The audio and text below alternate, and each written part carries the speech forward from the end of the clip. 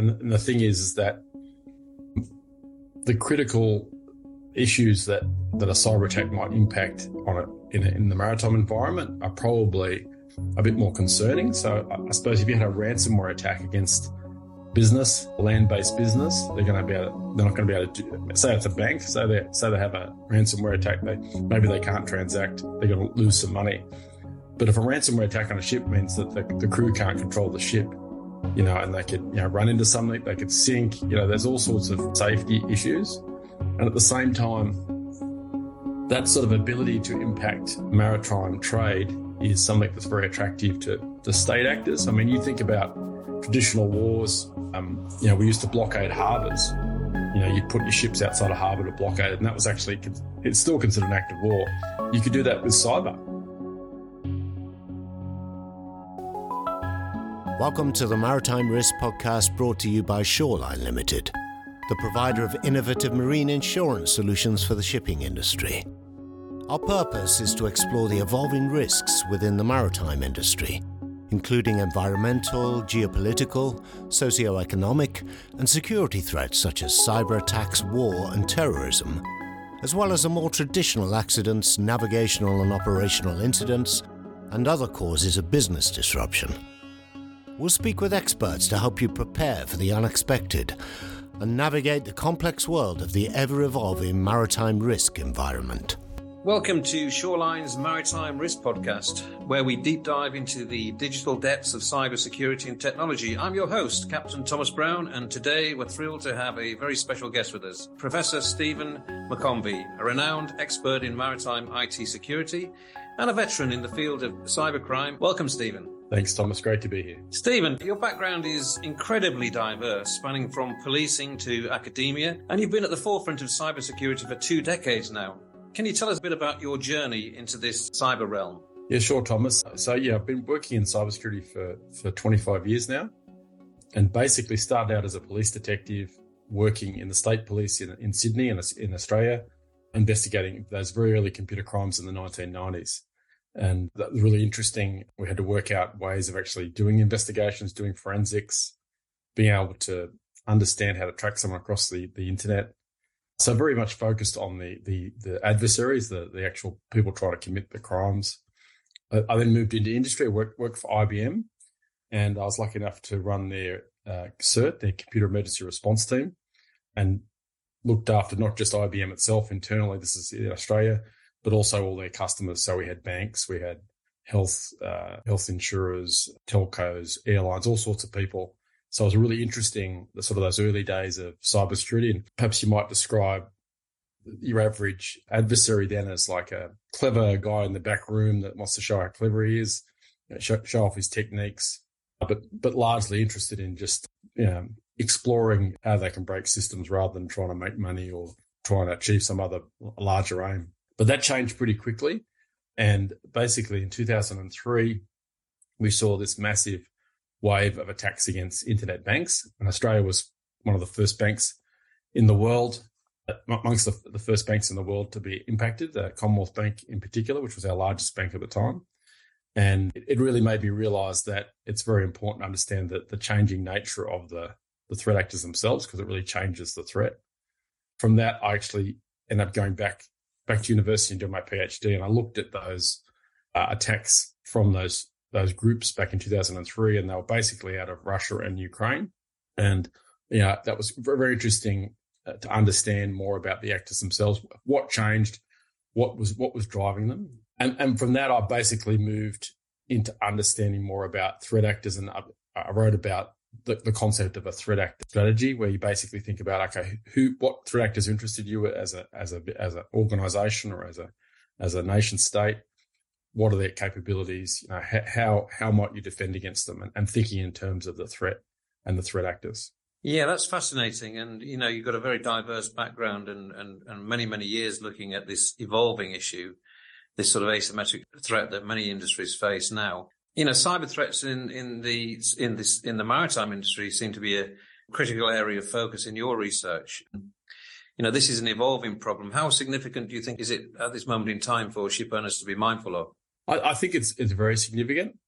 But I think the big concern is the future potential, and that's the problem.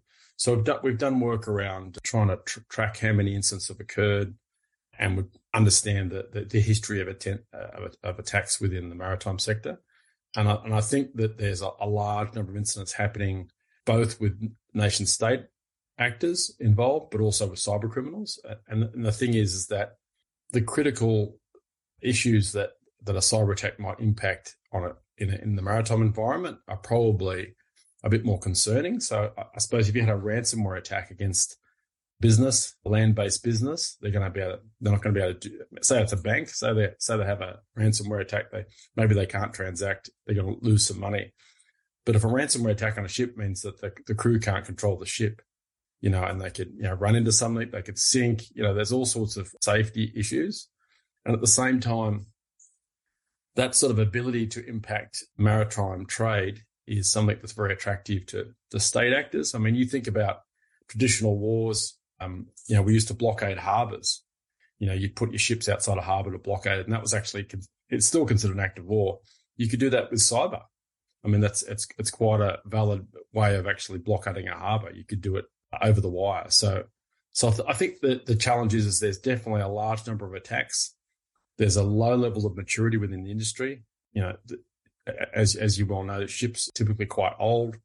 The equipment on them is quite old. There's a very small window to actually update systems. So in terms of what we call security hygiene, the maritime sector is doing quite poorly. So they present a very tempting target for threat actors, basically because of this low, but also at the same time, the potential to cause quite a significant impact. Yeah, I would agree with all of what you've just said there. And I think, just knowing what I know from the maritime industry, the industry hasn't been great on the whole over the years for sharing data. And data is such a big part of our lives these days and how we assess risk. I see from the research we've done prior to this podcast that the university, NHL Stendon, where you are a professor, have developed what they call the Maritime Cyber Attack Database. What was the inspiration behind this project? And are you getting much assistance from ship owners to provide real-time advice on real-time attacks on board their vessel? So the sort of the history of MCAD, as we call it, is really when I came into the job 2.5 years ago, there was not a lot of information to indicate the very question you asked before about how big a threat is it, what attacks have occurred, how serious are they. So I've decided a very early research project for us was actually to build a collection of open source information about cyber attacks that have occurred. And basically, I think we've got about 170 now in the database. They go right back to 2001, and they're quite varied. Probably a little over a third involve vessels. A lot involve ports. There's lots of other infrastructure, things like wind farms, oil rigs, that sort of thing that have been impacted, other port facilities that have been impacted. You've got a range of threat actors, as I sort of mentioned. You've got nation states. You've got criminal groups that are looking to make a profit by various means, and sometimes individuals. One really interesting case, which I always talk to people about, is the US Navy had one of their online systems hacked by someone, and the NCIS, which are the guys that you see on TV, they investigated it. They worked out the attack was actually coming from a US aircraft carrier in the Atlantic Ocean. So the attack was coming from from an aircraft carrier. So they flew onto this aircraft carrier, and they worked out that it was one of the system administrators on the aircraft carrier. And the systems administrator was a hacker, and he was hacking all these systems from his desk on the ship.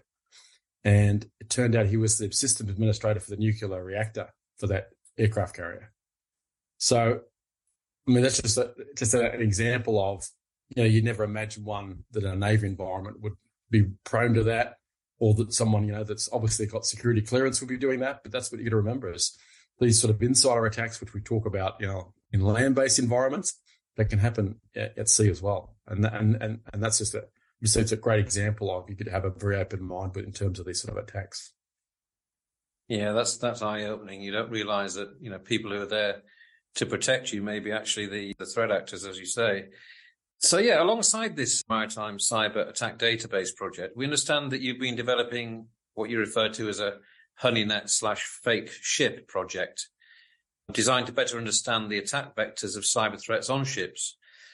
Can you explain the thinking around this project and how lessons learned will inform real-life simulations and potential learning opportunities? Yeah, so basically, we developed the MCAD based on open source incidents. So basically, that's a subset in terms of information. Not everyone's publicly acknowledged attacks. That information is not necessarily available. So you're only looking at a subset of what's actually occurred. That's just the reality, and that's not just a maritime industry thing. That's right through all industries in terms of cyber attacks. There isn't necessarily, a lot short of 100% visibility of those incidents. Plus, they're historical. So we're looking at something that's quite old, often without a lot of detailed forensic information available necessarily. So sometimes there might be court documents, that sort of thing, but usually it's reasonably limited. So we thought to actually add to what we have in MCAD is we would actually develop what looks to a hacker like a ship. So basically, it's in terms of, it's like not a digital twin, but basically, to an adversary, to someone coming in, it's got all the aspects of a ship that you'd expect if you were coming in, via the internet or via a connection. So you can see it. You can see the bridge systems. You can come through the satellite connection. There's email going around. There's, all sorts of OT and IT systems you'd expect in a ship environment. And the idea is we want to see what these hackers are actually doing right now. So basically, running this system, we can actually see, okay, are they blindly scanning for everything, which tends to indicate that they've got no particular interest, or they're very focused on particular devices. We used to run honey-nets in the banking environment. We're always very interested in attackers that were looking at the administration ports on the firewalls, because obviously they were a lot smarter than the ones that were just scanning every address. So looking at their behaviors, but also we know that there's malware, so actual code written specifically to attack technologies, and we're looking to see if we can get copies of that are being used by these attackers. So the idea is we have the historical information, and then we also have this live information about what hackers are doing right now in terms of ships. Fascinating. So coming back to real-time incidents, one of the incidents you recorded involved location spoofing, I think, for NATO vessels. So back to the military again. Yep. Can you elaborate on that, perhaps, and share some of the other notable incidents, perhaps, from your database? Sure, yeah, and the one you mentioned is a really interesting case with the two NATO ships in Odessa. And so in 2021, a Netherlands Navy and a British Navy vessel were on a visit to Ukraine, and they were essentially there to exercise, the freedom of the seas. And the Russian Coast Guard actually came out and tried to warn them off. And there was a bit of interaction at sea, and the Russian vessel fired its main armament. It was nowhere near the British vessel, but it was within sight. So there was this kinetic sort of conflict between Russia and Britain in the Black Sea. This is prior to the most recent invasion. And then what played out was a cyber aspect of this very same conflict. So basically the two ships went to Odessa and were alongside in Odessa. And then all of a sudden their AIS tracks started to travel out of Odessa all the way into Sebastopol, which is obviously a Russian Navy base. They had, in fact, not moved. This was just a provocation by Russian military intelligence. But I think it's a great example, one, of what can be done to naval vessels that are actually on operational duties, and the potential for an incident as a result of that, but also this thing between kinetic attacks and cyber attacks, and like if you look at right now in the Persian Gulf, and there's been a number of incidents involving ships. Houthi rebels have gone on a helicopter and taken over a ship. And there's some speculation that ship may have had its AIS track spoofed so it couldn't be located. So of course it went off AIS. The AIS signal went off before it was actually attacked. And there was an Iranian spy vessel just near it at the time. So there's this thing between there might be some sort of kinetic attack, some in the physical world, and there'll be a cyber attack with it. And that's the thing, is cyber is just another domain of warfare for militaries. Just like, back in 1914, all of a sudden air became a domain. They had land and sea, but now now cyber's another domain. So basically, it's another place where nations can do things. And you think about the criticality of, the maritime industry in terms of the global economy and in terms of national security, and it's naturally going to be targeted in these situations. And so I mentioned, in the Gulf, but also we see incidents in the South China Sea.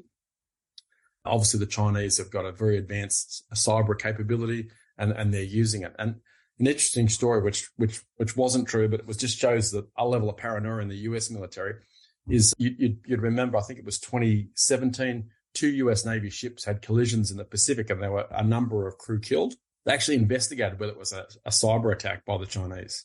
It turned out not to be. It turned out to be human error. But that's the level of paranoia around using cyber in these situations, in these geopolitical situations. Yeah, I think that is the direction of travel that most cyber underwriters and risk analysts are concerned about, the sort of cyber domain, creating physical damage in the real world, as it were, So rather than just, hacking computers, or it's actually changing, putting people's lives at risk. And, the example you gave, I guess, with the spoofing of the AIS is you could create sort of deep fake provocation of some sort of warfare type activity, right? Exactly. Assets from another nation state entering your waters or ports, or appearing to do so, could create retaliation, if not properly investigated. So, that whole deep fake thing is quite worrying as well, in terms of, the provocation side of what cyber attackers could do and create. I mean, it's very worrisome if you take it to the nth degree. So back to your database. I mean, it sounds like a really worthwhile project. I mean, how do you think that it might change the landscape for maritime cybersecurity as we know it currently? So basically, it's freely available. So it's connected by our website, and we've got a OS app and an app that you can download for free. It's freely available. I mean, one of the ideas was that we wanted to provide this information to the community, so people could see what incidents are happening. They could look in there. It's all based on a map. People that actually look at it, and you can sort of see where the incidents are, and look by year and that sort of thing, so you can get a good feeling. We've got a bit more information in our database, and we're just working out, perhaps enhancing the capabilities of it. But I think it's firstly and foremost about security awareness, giving that security awareness to organisations. And I already know, talking to a number of people, it's been used. I know some insurers are looking at it. I know the US Navy Academy are using it in some of their training, and the US Coast Guard, obviously in the Netherlands, all of our partners are using it as well. So I think firstly, it's really an important thing in terms of giving that awareness and that source of information about incidents. So selfishly for us, it's really good because basically it drives our other research. And one of our primary areas of interest is looking at cyber attacks in our bridge simulator in Terschelling in the northern Netherlands, and seeing the impact it has on a crew, like when a cyber attack occurs. And by having this collection of real incidents, we can replay those. So, we're not trying to make up some fancy scenario. We're actually doing something that's actually happened, and we can see how it plays out. And those sort of simulations are really useful because, one, it gives us the ability to actually give crews the experience of what it's like to have a cyber attack occur, like, what's actually going to happen, the level of confusion. Two, one of the issues in any cyber attack is communicating what's happening to you, getting assistance. And we actually worked with the Netherlands Coast Guard. We ran firstly an incident using the bridge simulators, and then we ran the same incident, but using their control center. So they've got a big control center of the Netherlands Coast Guard, where 6 ships were impacted at the same time by a large cyber attack, and then they had to work through this scenario. So it's, in terms of our research, having this collection of incidents feeds all that, makes it real. Because one of the things about simulations exercise, you need to make them as close to reality as possible. I mean, they're not exactly the same. We might blend to, but largely anything that happens in an exercise we run has actually happened in real life. So you spoke about the app there that people can access. I mean, do you want to give some people direction on how to find that? I mean, is it interactive? Can people submit their data through the app, or how does that work? Yeah, so there's an ability to actually submit incidents, or if there's detail that we don't have that people know about, they can submit it through the app. And also on our website, there's an address you can send stuff to as well. But yeah, within the app, there's an ability to submit things. So if you go onto either the Android or the Apple mobile app store, you just type in MCAD, MCAD, and then that should come up. It might not be the first thing to come up. If you type in, I use an iPhone myself. If you type in MCAD and then education, it'll come up first. So back to really the content here. So with technology rapidly evolving, how do you see the future of cybersecurity in the maritime industry evolving? I think it's interesting because obviously it's good that the more modern equipment's on ships, but it's sort of two-edged sword because the problem is a lot more equipment's being managed from remotely, which opens more opportunities for attackers to actually impact systems. And an example, it wasn't a cyber attack, it was just an accident. One of the large ferries that runs to one of the coastal islands here in the Netherlands, which is like a cutting-edge catamaran, was going along. All of a sudden, the engine cut out, and they were just dead in the water. They didn't know quite what happened.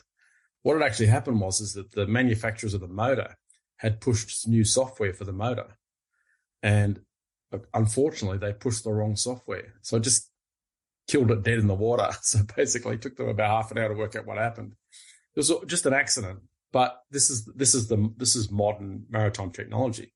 You got people, pushing updates while ships are at sea, on all sorts of different technology. And that creates an opportunity for attackers. And you don't have to look far for where that's been done. You'd know about NotPetya and Maersk.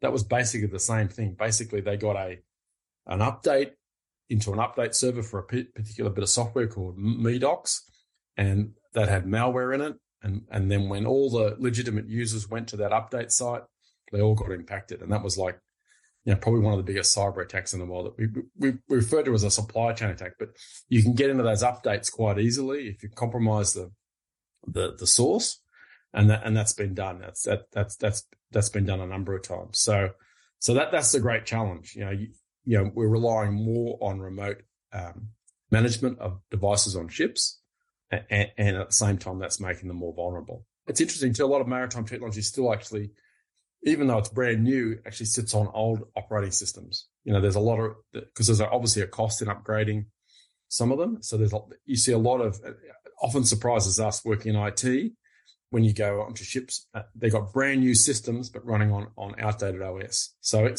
that's a problem too. So I think as much as, it's good that updating equipment, there's also new risks being introduced by it.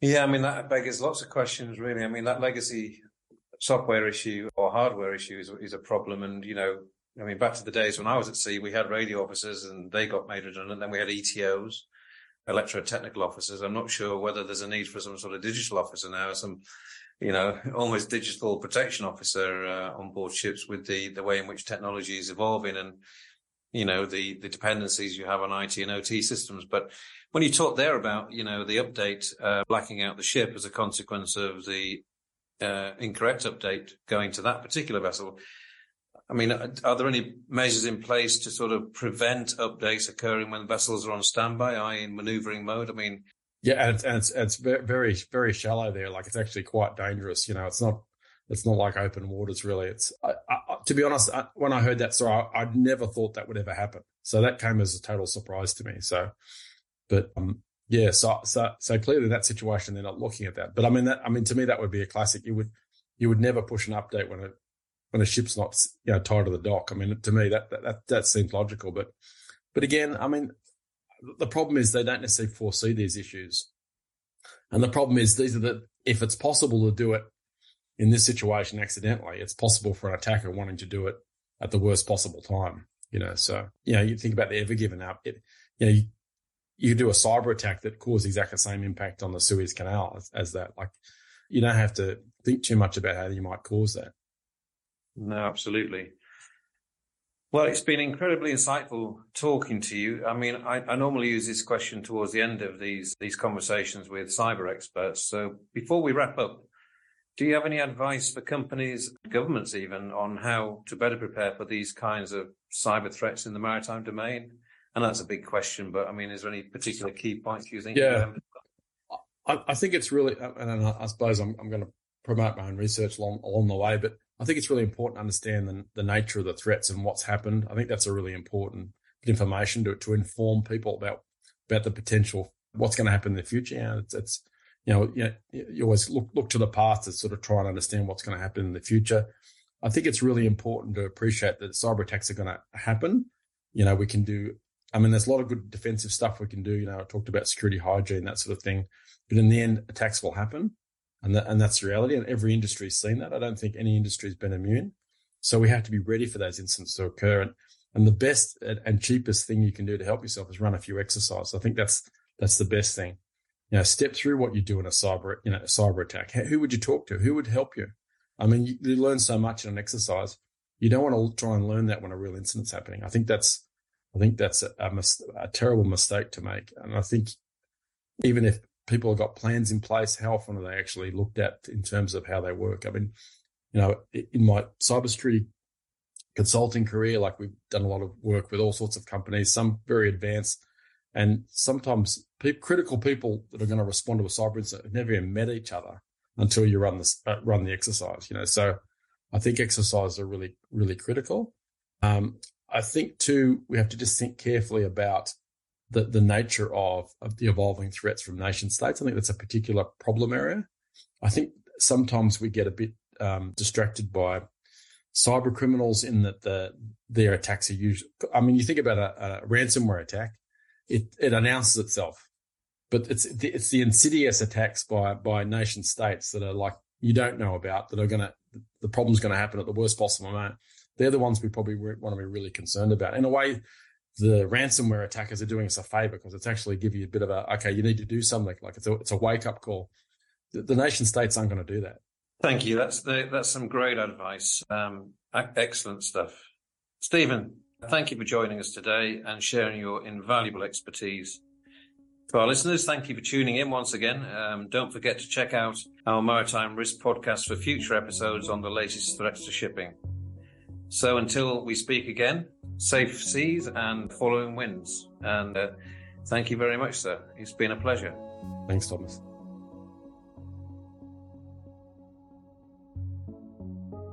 Thank you for listening to the Maritime Risk podcast brought to you by Shoreline Limited.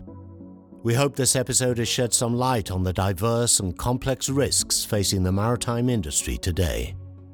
We would like to thank our sponsor, Maritime Insurance Solutions Limited, for their invaluable support in making this podcast possible. To access more episodes of our podcast series, visit our website at www.shoreline.bm. Remember, in the ever-changing world of maritime risk, preparation is key. Until next time, fair winds and following seas.